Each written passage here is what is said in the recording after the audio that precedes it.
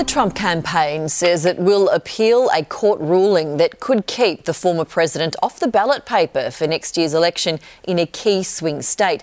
Colorado's Supreme Court says Donald Trump disqualified himself by attempting to overturn the 2020 election. Here's Miley Hogan. Just hours after the ruling by Colorado's Supreme Court, Donald Trump took centre stage at a campaign event in Iowa.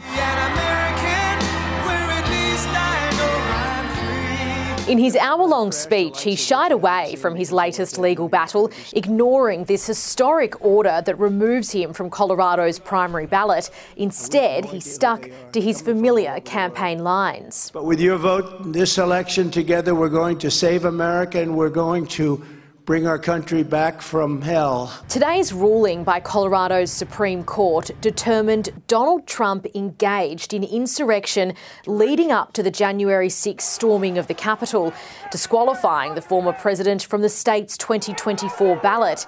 The judges wrote, "We do not reach these conclusions lightly. We are likewise mindful of our solemn duty to apply the law without fear or favour."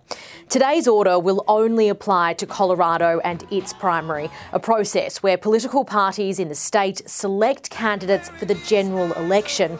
However, this ruling is now on hold, with the Republican frontrunner's legal team appealing to the US Supreme Court. Once he convinces the Supreme Court to take it, I do think we have a good shot on the substance. The US Supreme Court has the final say on all constitutional matters. Its decision could determine Donald Trump's eligibility in all 50 states.